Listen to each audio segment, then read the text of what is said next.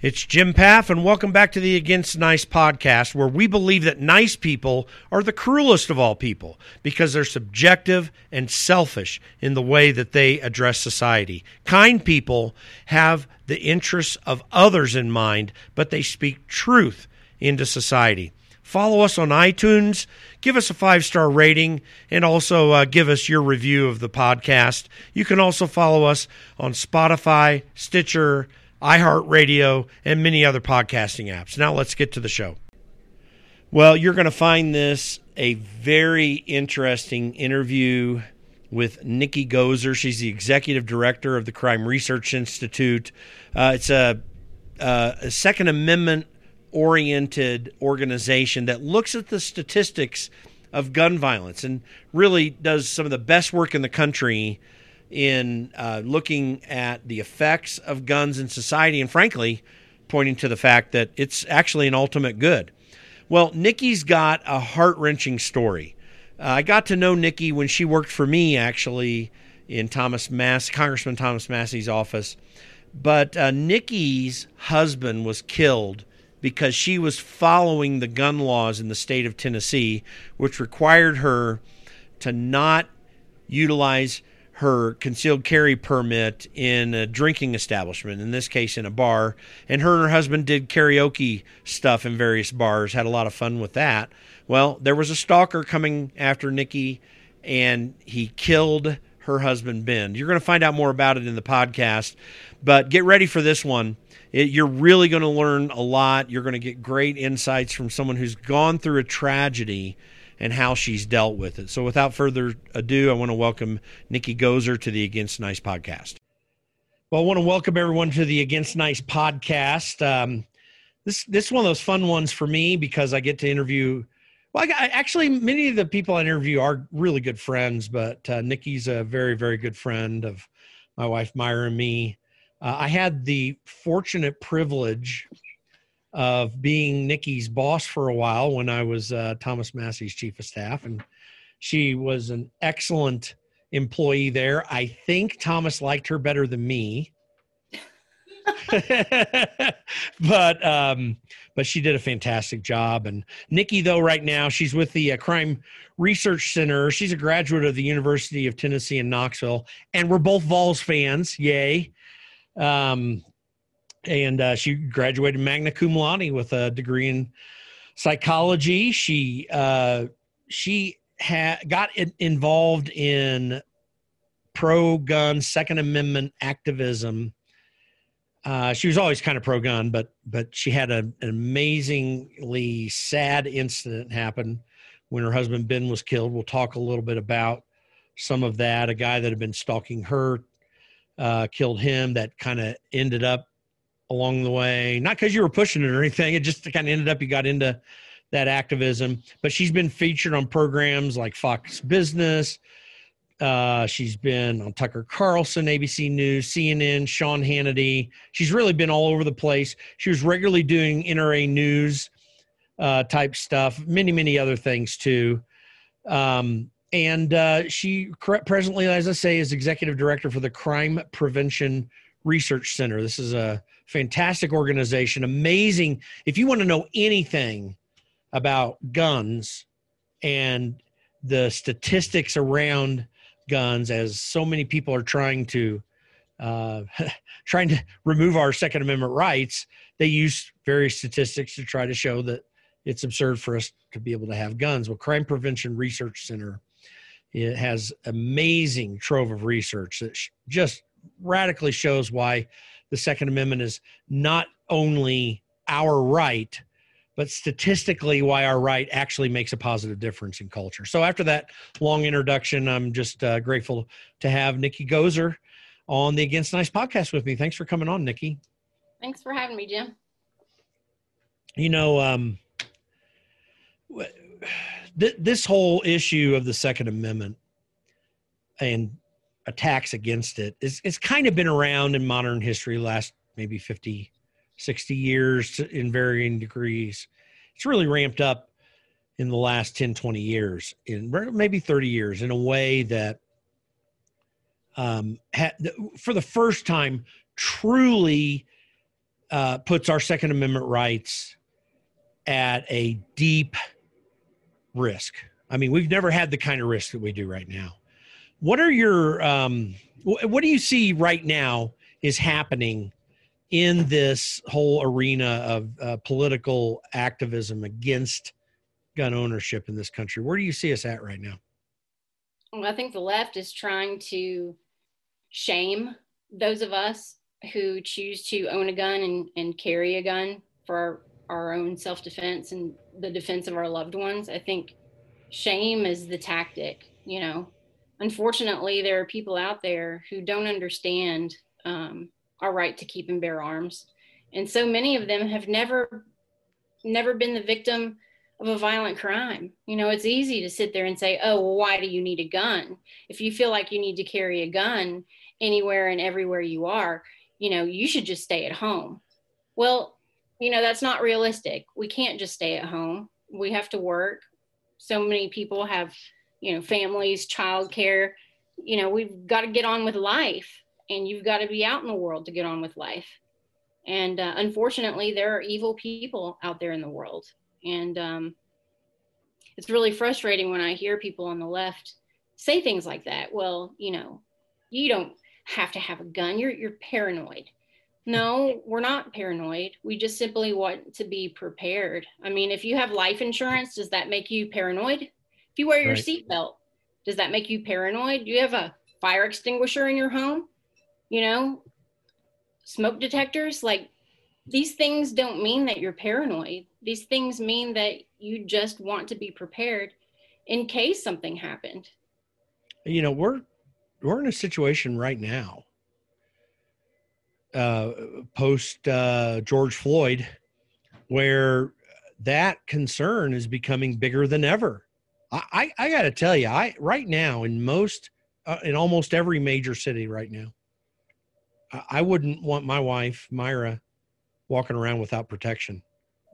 Not that I think something's about to happen, but there's always a real risk of something tragic happening that she could otherwise defend herself against. And that's just, as with insurance, it's just one of those risks that's possible. Right now, being in these inner cities, I think women in particular are at grave risk of being harmed. And if they don't at least have a chance to defend themselves against true violence, there's no hope for them. And I wouldn't know how to send my wife into an inner city, in a major city downtown right now, or really in many areas around it, and not feel safe unless she had some way to protect herself. Yeah, unfortunately, I think almost all of the major cities in this country are run by Democrats. And we see so many of these riots happening, and it's terrifying to a lot of people. This stuff moves its way into the suburbs. People want to have the ability to protect themselves and their loved ones. And I think the riots have scared a lot of people. A lot of people are buying guns right now. It's incredible. And as far as handgun carry permits, we're going on 20 million people right now in the US that have their handgun carry permits. I think people are starting to understand why our Second Amendment is so important. And unfortunately, some people don't understand until something really scares them. You know, I'd like to think that people would appreciate the Second Amendment just because they appreciate the Constitution and they want to be able to protect themselves, period. But some people don't make that mental connection until something really scares them. And I think these riots and the calls to defund the police have really scared a lot of people. I mean, take myself. I'm a victim of a violent crime. I'm a stalking victim. This guy's going to be released from prison one day. If the police are defunded, and if the left has their way also and takes away our gun rights, well, how in the world am I going to be able to protect myself? And the police can't even protect me. It's going to make everyone extremely vulnerable to crime out there, to violence. Yeah, it's crazy. I've been I was just listening on a local radio station today, there have been people, and it probably isn't as serious as it comes across what I'm about to describe, but no one knows because they're not entirely sure who's doing it. There have been people all over the major city, Colorado Springs, that I live near, who have received letters on their door saying that we've identified you as a Trump voter. And if Trump does not give a successful transfer of power or resist a transfer of power, make sure you have your home insurance taken care of. Make sure you have your life insurance there because we've identified you. And now it could be a prank, could be very serious too.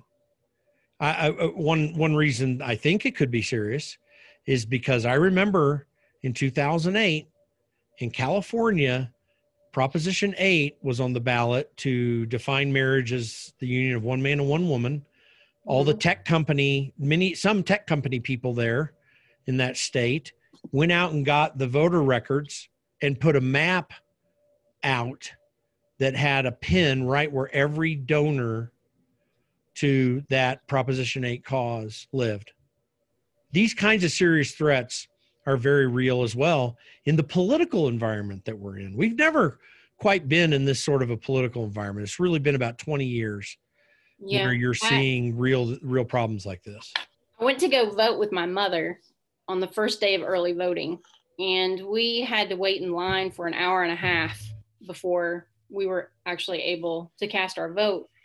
But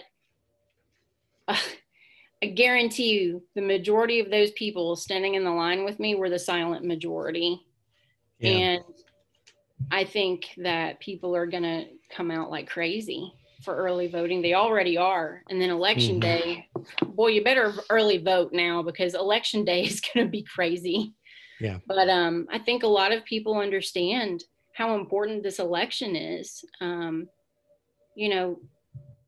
Your basic human right of self-defense is right up there. I mean, if you don't have the ability to protect yourself and your loved ones, then it's the one right that protects all of your other rights.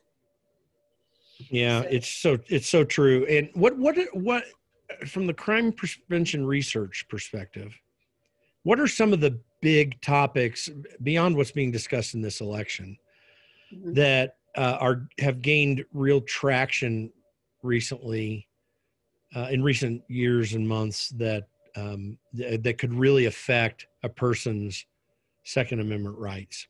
The Supreme Court, Joe Biden making threats to, pack the Supreme Court. That's pretty worrisome, and he says, oh, well, they've been asking him, if that's what he really means, if he would indeed pack the Supreme Court. And he's like, oh, I'll tell you after the election. Right. That's what he's planning. And I think it's very dangerous. But let me tell you something. Women are the fastest growing demographic of gun ownership in this country. Yeah. Women in this country, that we've had enough. We've had enough. We want to be able to protect ourselves and, our loved ones. And I think women are really stepping up now. And it's no longer a man's world. I think women are taking responsibility for their own safety. Not that we're against men. I love good men, and I want men to still feel like they are our protectors, but they can't be with us all the time. Police can't be anywhere and everywhere at any time. I think more and more women are starting to realize that a gun is a great equalizer. It puts you on equal footing with whoever would want to do you harm. And let's face it, women in general are just not as strong physically as men. And that gun is the great equalizer. Am I exaggerating? Because I've thought about what you've been saying for some time now. And I noticed the same thing. I noticed women talking about protecting themselves by having a firearm for some time. I can just tell you, in the city that I live in, I can tell you of 3 women recently who have purchased handguns and got their concealed carry permit because they want to make sure that they're protected. But am I exaggerating to say that even though our Second Amendment rights are obviously for all Americans, that in this day and age, I think it's a more critical right for women, at least by some percentage, than it is for men? For the very reason you said. I mean, if we find ourselves in a physical altercation, a man is going to typically be stronger in that situation. Of course, anyone that's actually being threatened by a gun, doesn't matter if you're man or woman, you better be able to respond with at least equal force. But I think women are the most at risk in this society of violent harm being done to them. It might have been that way forever when you take in issues like rape and so forth, spousal abuse, that type of thing. But it seems that a woman being able to protect herself with a gun is more critical now than it may have been in any time, except maybe some woman on the frontier, all alone, her husband's out doing whatever. I mean, this is one of those biggest times. Am I exaggerating to say that, in your opinion? No, absolutely not. No. But, it's funny how the left, they talk about women's rights and women should have the right to make decisions about their own bodies. Well, if you truly believe that, then the Second Amendment should be something that you stand up for, because you should believe that a woman has a right to protect her own body in the way that she wants to. And if she wants to carry a gun every day for her own self-defense, then you should support it.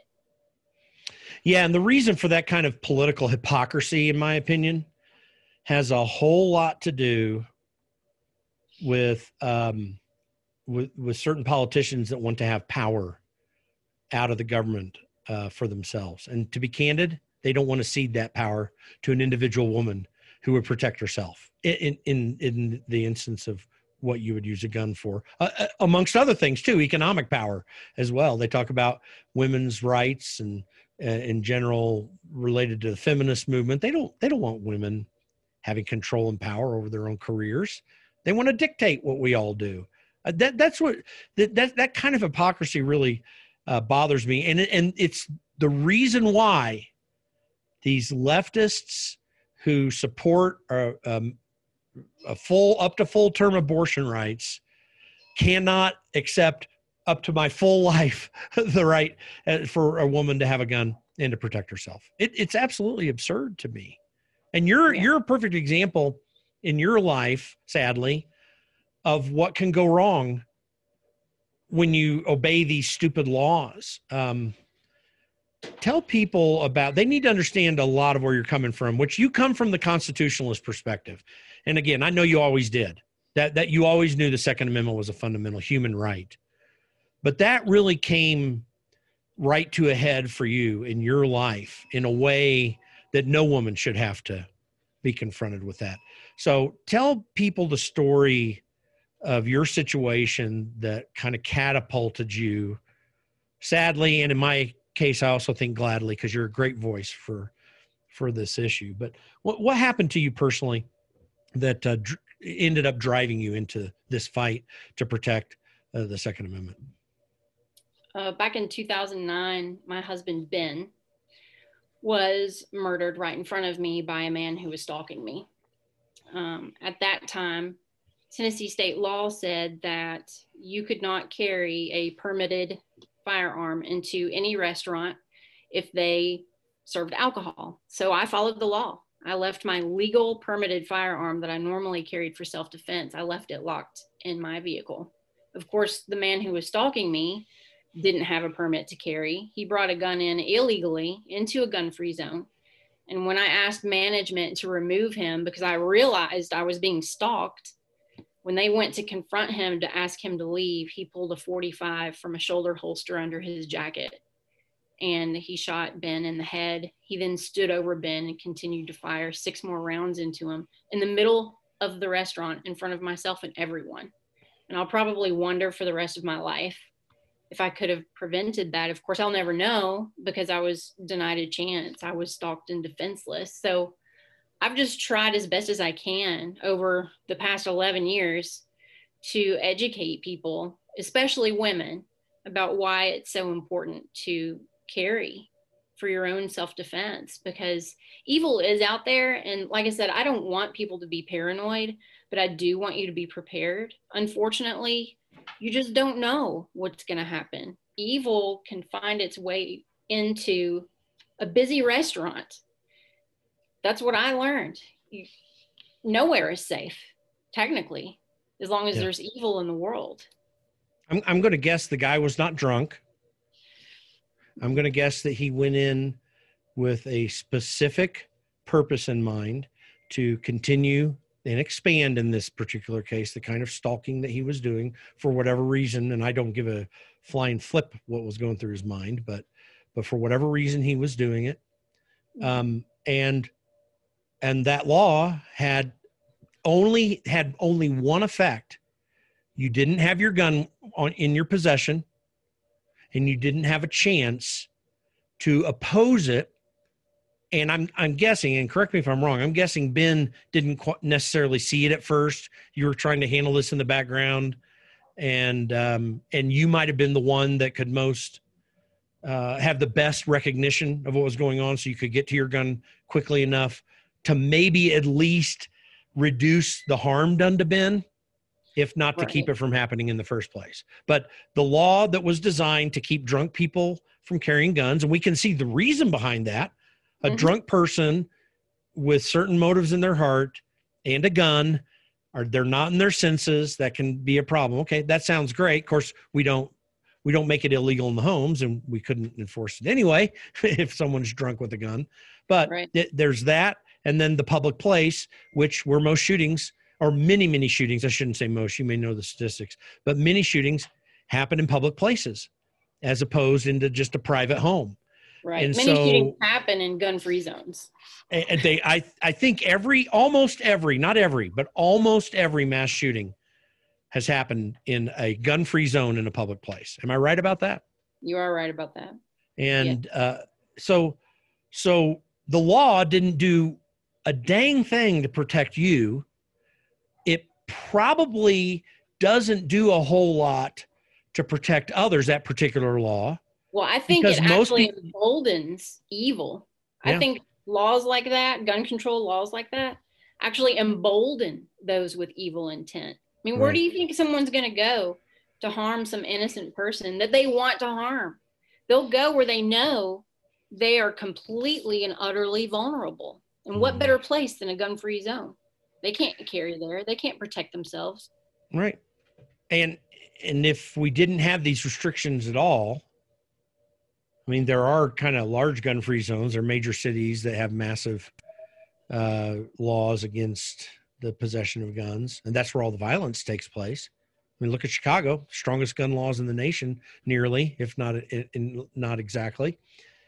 And gun violence there is rampant, and it's not rampant in rural areas or smaller cities that don't have these major gun laws. I know that culturally throughout my life, most of these criminals don't know that there are 360 million guns, or however many guns we've got, somewhere in that range, guns that are in this country, estimated, because obviously no one exactly knows.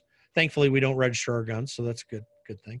But you got that many guns, and they wouldn't know that precise statistic, but they would know in their area when people normally have guns. And that is a deterrent, just that knowledge. Doesn't mean it stops all crime, but it is a deterrent, having that kind of knowledge. As if, it kind of baffles me how the left seems to think that so many of these gun control laws will be followed by drug gangs. Yep. I mean, are they going to go through a background check? Right. No. Are they going to register guns? No. Are they going to follow a magazine capacity limit? No. Right. I mean, come on. These laws only impact the good law-abiding people. Yep. And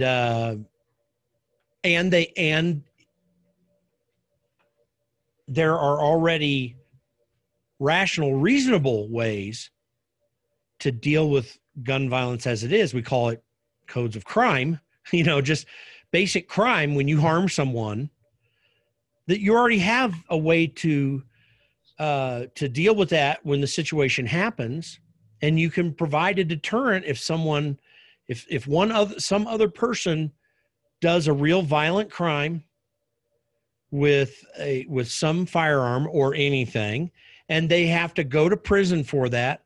That in and of itself is also a deterrent. We don't need to restrict gun ownership at all. We need to set the example in crime, in criminal code, when people do wrong.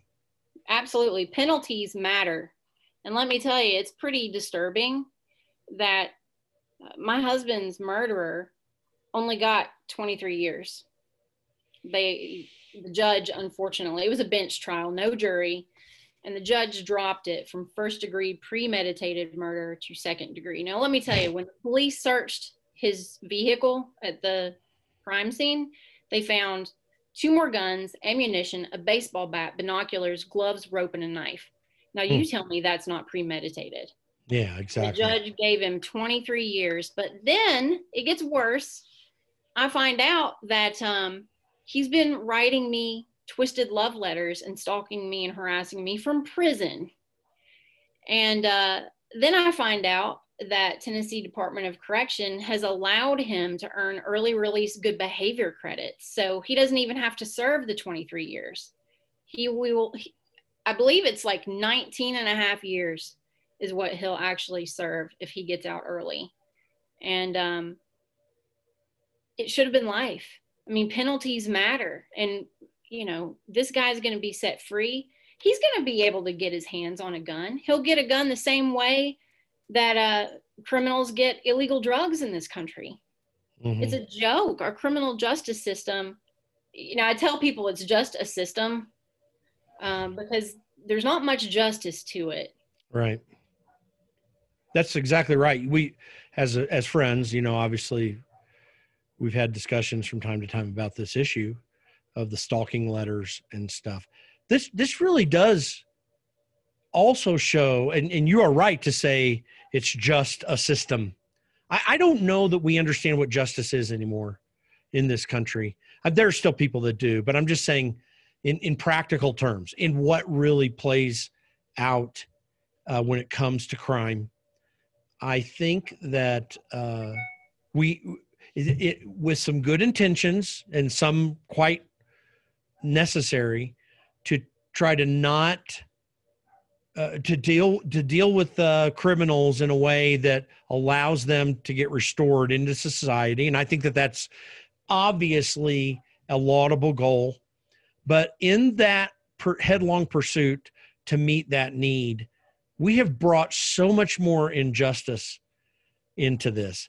I mean, tell people a little bit about what you've been going through with that, because the reality is you don't have any control of this process when you're receiving these stalking letters.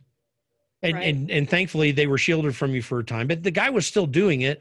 And when you find out the information, you have no rights in that matter. And you were as much the victim as Ben was in this regard. Yeah. It's been an ongoing nightmare for me. You know, as soon as I found out about the letters, of course, when I saw them, you're just in complete shock all over again. It's trauma on top of trauma. You know, you have nightmares, you can't focus, you can't concentrate. During the day, you're trying to work, you can't work. You know, it just affects everything about you. And a lot of people don't understand that. But then, you know, spend thousands of dollars on an attorney to try and convince Tennessee Department of Corrections that he should not be getting early released for good behavior. This is not good behavior. And then Tennessee Department of Correction comes back and says, oh, well, we're not going to touch his early release good behavior credits because he's not been charged. Okay. So then the attorney is trying to convince the U.S. District Attorney's Office to actually charge this man. I've got the evidence. I have all the evidence. I've turned it over. And it looks like finally, it's been almost a year since I found out about the letters. It looks like he he's going to be charged. It's just taking longer than we thought. I guess the prison is on lockdown. They don't allow visitors because of COVID. And I think they had somewhat of an outbreak. They've been having a problem in Tennessee prisons, apparently. So we'll see what happens. An investigator has to, I guess, go in there to interview the offender.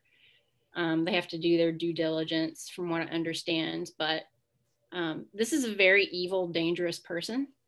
And this is not someone who should be rewarded with early release.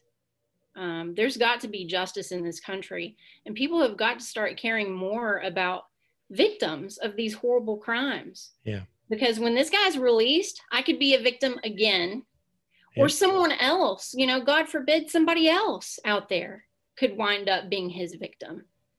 And, you know, I realize that all of these offenders out there have loved ones and family members, but I would think that even as a family member of an offender like this, you know, while you might love your family member and hate their actions, you know, if you're a good, decent person, you've got to sit there and think, you know, I love you, but I don't want you released either, because I don't want you to hurt some other innocent person out there. You know, you can separate the two. You can say, I love you, you know, you're my family member, but there's something wrong with you and you're dangerous and you don't belong in society. I'm sorry. Yeah. Yeah. And he doesn't deserve to have any of the letters exposed anywhere, because he'd probably love it to know that he was doing that was happening. But basically, the kinds of things, and I know I've seen some of these, but the kinds of things that he is thinking through are as bad or worse than whatever he was thinking when he killed Ben. And people need to understand, this guy is not reformed. But this brings up something really interesting about our justice system right now. Because when criminals do undertake violent acts against others, yes, we put them in prison, we take their lives away from them, but we don't have a requirement in that process for them to make good on the harm that they did. So if someone embezzles money from a company, well, the restitution ought to be some payment, if not complete payment, back of all that was stolen. That makes everybody whole, and it can set things back in order. When it comes to violence, and certainly to murder, obviously there's nothing that can be made up there. But if we're going to have them in prison, they should be responsible to make things up. They should actually, even if it's like in his case, he wasn't first degree premeditated murder. He wasn't convicted on that since he can get out of prison. But he ought to have the risk of staying in prison for life if they did that, if he doesn't make some real progress in something. The guy's made no progress. He's been sitting around in prison based upon what you've shown me. He's been sitting around in prison the same person he ever was. Mm-hmm. And to let him out on good behavior when it's so obvious that he's exactly the way that he ever was. This is one of the harms of our criminal justice system that is really hurting people. We don't seek restoration. We only do the retribution end of things. Right. And that harms people like you in these particular kinds of crimes. Sure. Because you're at risk all the time. Well, as far as the financial end of things, you know, it's cost thousands of dollars to hire an attorney because of what he's done. Yeah. And not only that, but, you know, people think about, you know, it's traumatic, it's devastating, it's hurtful to lose your spouse. It's horrible to lose your spouse. But to be forced to witness someone murdering your spouse right in front of you is absolutely horrific. And I have to live with that for the rest of my life. And, you know, there was a wrongful death suit. I won a judgment against him. I don't know how many millions of dollars, but apparently he's indigent. And the criminal justice system doesn't make him have to pay on this judgment at all. I mean, not one penny have I gotten. And you think about, what all he took from me. He took my future from me, the future that Ben and I had planned together. We wanted to have a family. We were just starting to plan to have children. I'm never going to have children now. I'm 44 years old now. I've not remarried. He completely destroyed my circle of life and my future. And yeah, he should have to serve life for that, I believe. But I believe he should also have to pay monetarily for the damage that he's done to my life. I'd love to adopt a child, but I don't have $40,000 or $50,000 to adopt a child. Right. Yeah, it's incredibly brave of you to put yourself in a position where you have to recount this regularly as a means to help expose the injustices in the system, to warn women about where, and all people, frankly, about what the risks are if we were to take away these Second Amendment rights. And I think you're one of the strongest people I know, because you put yourself in that position to help others understand what's going on, so that maybe it can stop someone else, or at least some group of others, from having to go through the same situation. I don't know how you bear up under that. And it's a challenge. I mean, I think in this country, we do not revere life. I talk a lot about that from the perspective of the abortion issue, which I just think is one way we absolutely defame the wonderfulness of life. But we do it in areas like this too, in our criminal justice system, where people like you get dragged through it for so long. If there is a woman listening to this that is or has maybe gone through some similar things, what would your advice be to them, and what would you say to them to encourage them, but also to warn them? What would you, how would you describe that? Are you talking about stalking, victims of stalking? Stalking, yeah, or any similar thing to that as well too. Yeah. Sure.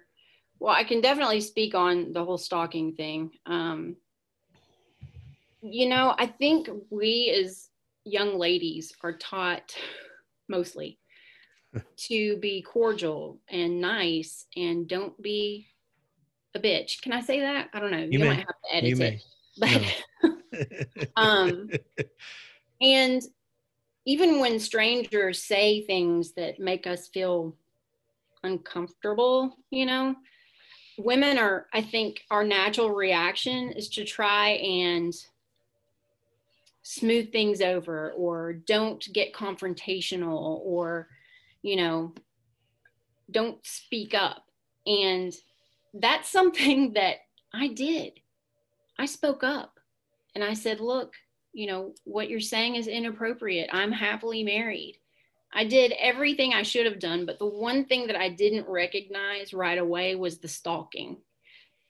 At first I thought, what is he doing here? Like, I've already, Ben's already told him to leave me alone. I've already deleted him and blocked him from my social media. I won't have anything to do with him. What's he doing here?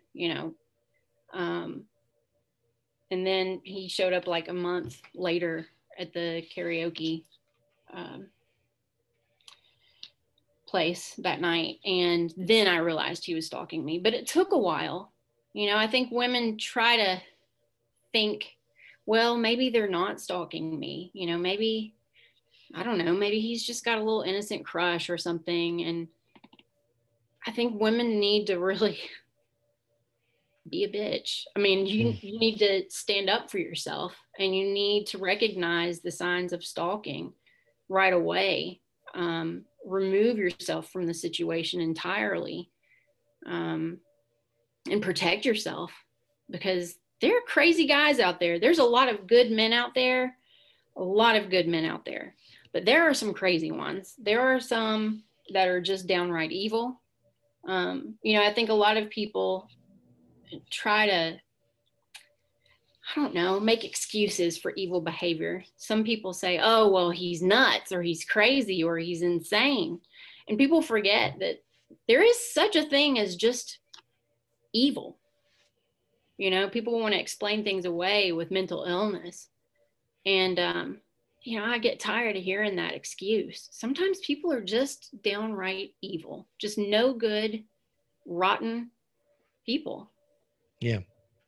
Yeah. I mean, human history, I think, proves that that's the case. And we're constantly fighting and struggling with it. So connecting this to what's going on right now,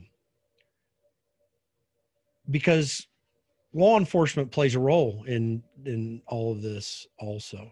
And we're seeing right now a movement, not just to defund police, which is bad enough, Mm-hmm. but to reduce police, to change the entire paradigm behind which we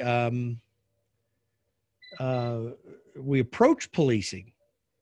And there have been some reforms along those lines through the years, but these are much more drastic, Sure. taking them out of the role of opposing violent behavior of various levels, Mm-hmm. and to get them in.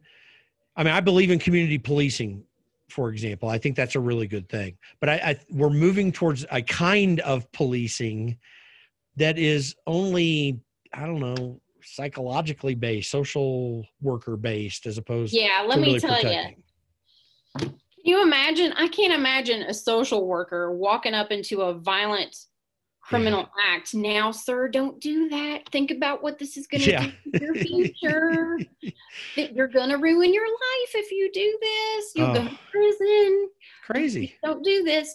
Who do you think the first person they're going to kill is? That social worker that's annoying the hell out of them. And then they'll carry on with their rampage. This is ridiculous. Yeah. Violent criminals should be met with extreme force. Yep. And as far as, training police, I have no problem with police getting additional training and knowing how to deal with situations that aren't necessarily violence, but, right. Because there are different ways that you can handle things without having to whip out your gun immediately. Right. But you know what? There are situations where you do have to use your gun. And, this stuff about, this person was unarmed. Okay, well, a lot of these incidents that I've seen where the person is unarmed, they're resisting arrest. Some of them are high on drugs, and they don't even they have superpowers when they're on drugs, Mm-hmm. It's like 4 cops to take them down. Because they're so jacked up on speed or cocaine or whatever they're doing. And then, so you can see their hands. But once these guys get them down, the cops get them down, they find a knife on them. I mean, I was taught in my firearms training how quickly someone with a knife can be up on you. It's just a matter of seconds. Mm-hmm. So, I'm all about additional training, but I believe in a strong police force, a strong police presence. Obviously, I don't want, rights to be infringed on. I don't want the militarization of police everywhere. But I think that police do serve a role in public safety. They have a very important role in public safety. I think that we're in a place right now where knowing that we need some criminal justice reform, not the kinds being discussed by the radical left, but I mean, we were always needing some reforms, like you say, to help protect people's rights, make those constitutional rights more clear. And police don't just butt up against state laws. They often do butt up against individual rights in the stuff that they're doing. So just know where the lines are, make it more clear. but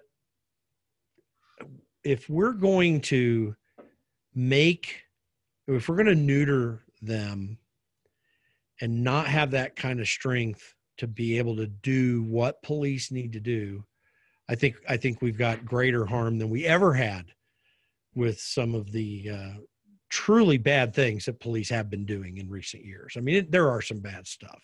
Sure. And I'm not negating that at all. I mean, I think you and I can agree that in every single segment of society, there are bad people. There are bad teachers. There are bad priests. You know, there are bad businessmen. There are bad politicians. There are bad nurses, doctors. In every walk of life, there's going to be someone in some segment of society that's just not a good person. You can't blame all doctors because one is bad. You can't blame all teachers because some are bad. Just like I can't blame all Black people because some do bad things. And all white people aren't bad because some do bad things. You know, all police are not bad. Yeah, there are some that have done bad things. But I don't think that the entire law enforcement community should have to pay for the acts of the few horrible ones. Yeah. I think that training is important and they should be trained and trained well. But I don't believe police should be defunded. Yeah, I agree. Well, so let's go to two other areas before we're done with this podcast. One I want to find out from you is tell everyone, so you're working for Crime Prevention Research Center. You've been personally involved in some legislative changes that have been really important. You mentioned to me and something about a restaurant carry bill. Right. And permanent judgments for wrongful death. Tell a little bit about some of the legislative work you've done, where it's been effective, what you're working on right now for the future. Sure. Well, I have worked to try to help get laws changed just as an individual, just as not associated with the CPRC at all, but just as my own individual self and victim of a violent crime. In Tennessee, I helped get the law changed so that now, as long as you've got your handgun carry permit and you're not drinking any alcohol, you can now carry in restaurants that serve alcohol. It's called the Restaurant Carry Bill. And that was passed in 2010. And so now people can carry as long as you're not drinking, but the business owners are still allowed to post a no guns allowed sign if they choose to, which I'm fine with, private property rights, but at least it's no longer a state law. At least establishment owners, business owners have a choice, right? Which I think is important.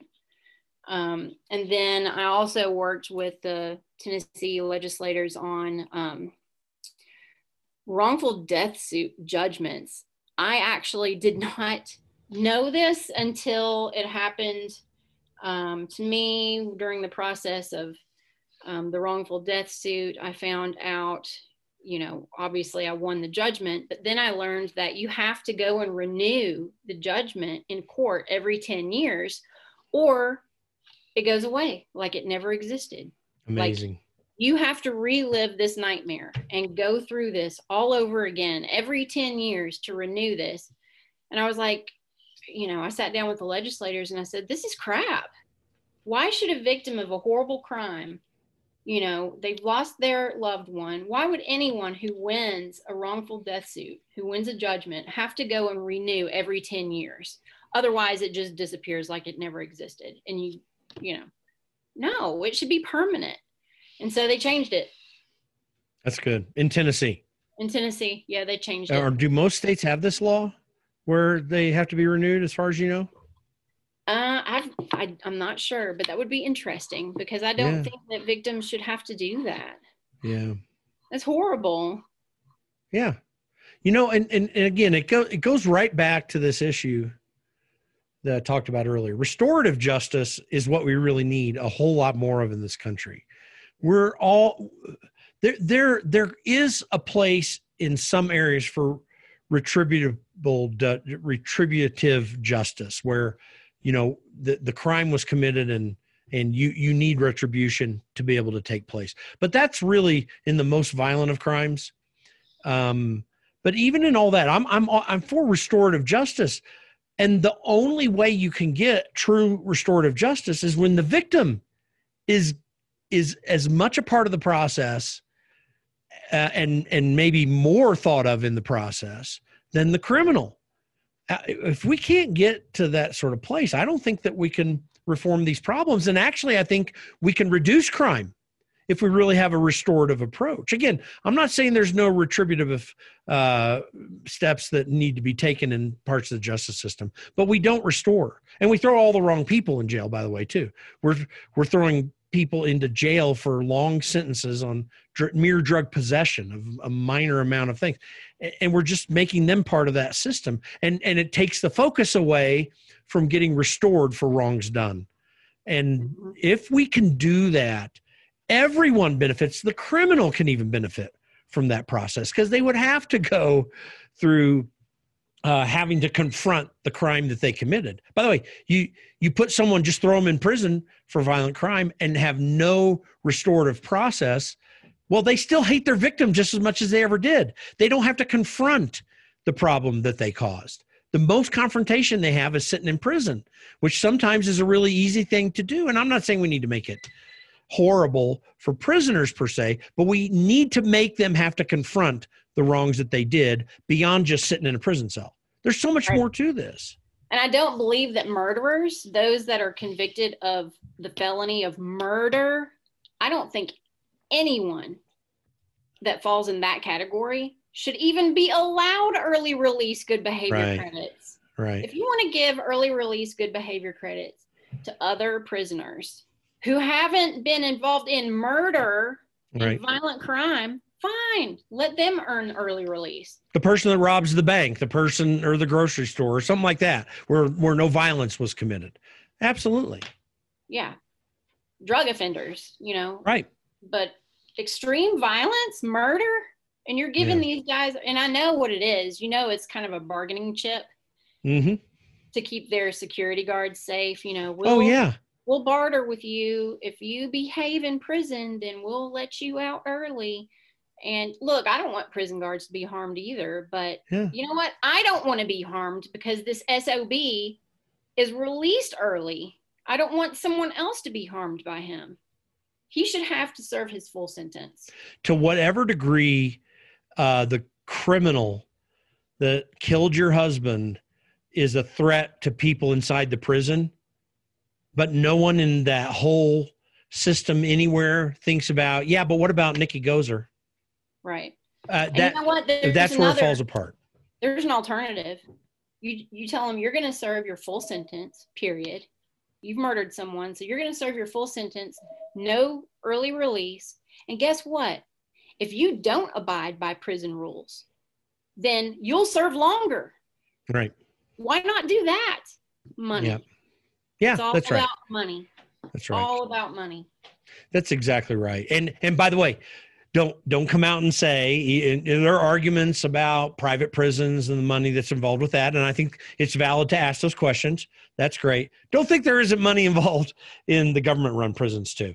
I mean, it's all about money. It's about job security. It's about unions, all these things. And the victims are hardly ever given consideration. And there are some pockets of cool things that are taking place for restorative justice around the country, but it's far too limited. The normal process is the victim is never considered in any of that. And I think that that's horrible. And having known you as well as Myra and I do, we know as well, just being friends, the deep hurt that you have to carry every single day with all the other challenges of life. And it just adds to it. And thankfully, it's mostly punctuated at times more than others, so you can have something of a normal life. But the threat of it is always there. It's always going to come back, and until this is completely dealt with. So you're the one that's most harmed. I mean, obviously, Ben was harmed. His life is gone, and you can't get that back. But your life's been taken away from you in a sense as well, too. And I don't, until you started making a big stink recently about these letters that were coming to you. And thankfully you've seen a greater, some greater exposure on national and local news to talk about this situation. So you've had something of an outlet there, but you shouldn't have to put that much effort in to at least getting some restoration. Yeah. Yeah. It's incredible to me that victims have to go through so much bureaucratic crap in order to get justice. It really bothers me a great deal, not just for myself, but for other people, because, you know, I was able to go on the news and get attention about what had happened. But so many victims out there, they can't do that. They don't know how to do that. They don't have the contacts to do that. And they need help, and they need people to take them seriously.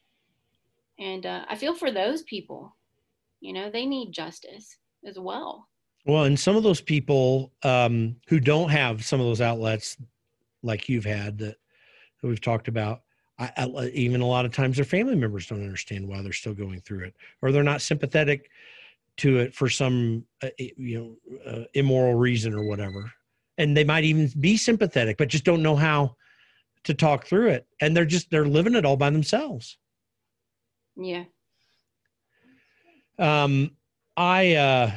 You talked earlier, by the way, about, which I think is appropriate, the right of certain store owners to say, yeah, no guns on premises. And I think that should be the case. Myra and I, in our store here in Woodland Park, Colorado, have this sign. It says, guns are welcome on premises. Please keep all weapons holstered unless need arises. In such a case, judicious marksmanship is appreciated. I love that. I love that, Jim. That's awesome. Yeah, that's what we believe in, because again, what are we addressing here? Yeah, don't go flipping the gun around. That's not what we're saying. And you know, you and I, our right isn't just to flip a gun around and show off that we got it, you know. It's to be able to use it for protection, to be able to use it for sport, which is perfectly appropriate, for hunting, for just shooting. These are all appropriate and safe in almost every case. Things I carry to do. concealed always, so no one sees that I have it. Right. I don't want anybody to see that I have it. Yeah, you don't. But if that time comes, then be there. I just this has been a strength of our country, to be candid, not a weakness. And our weakness has been that we allow criminals who truly break gun laws to not have to pay a real cost for the crimes they commit. And we put all of that burden on legal gun owners that do nothing wrong and whose intentions are entirely pure and thoughtful. And it really saddens me. So to see how we've come to that place in this country, and I'm glad you work to try to change that. Before we end, you've got a book called Stalked and Defenseless. You used the terminology earlier. Tell people about the book real quick and how they can get a copy of it. Stalked and Defenseless, How Gun Control Helped My Stalker Murder My Husband in Front of Me, is available on Amazon. And you can also check out my website, stalkedanddefenseless.com. And I really encourage people to go to stalkedanddefenseless.com. Support what Nikki's doing. She deserves that support. It's a fantastic book, by the way, in terms of really understanding what's going on with this problem. It's a real problem. You work for the Crime Prevention Research Center. Tell people a little bit more about the organization, what's going on now, and how they can get involved with that as well. You're the executive director of that organization, just to remind people. We're a nonprofit organization. We look at crime rates across the nation and various laws that are changed and how that impacts crime.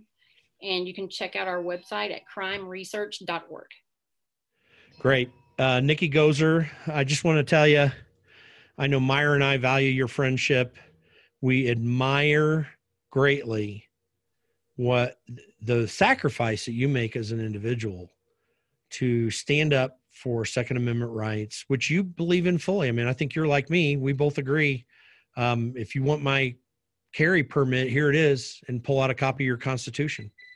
I mean, that's a challenging case to make, but you add your personal experience to that. There's so much to that. I think your bravery and focus and determination. You're a very strong woman.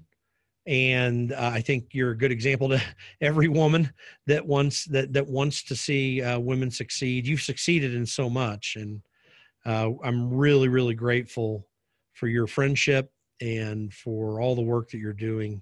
Thanks for being on the podcast today. And folks, again, go to stalkedanddefenseless.com and get the book, and go to crimeresearch.org to get information. Thank you for joining us today on the Against Nice podcast. Please be sure to go to our website, www.politicsisn'tnice.com. You can sign up for our email list there just at the top right of the web page. And make sure to follow us on iTunes or Spotify or Stitcher or even the iHeartRadio app.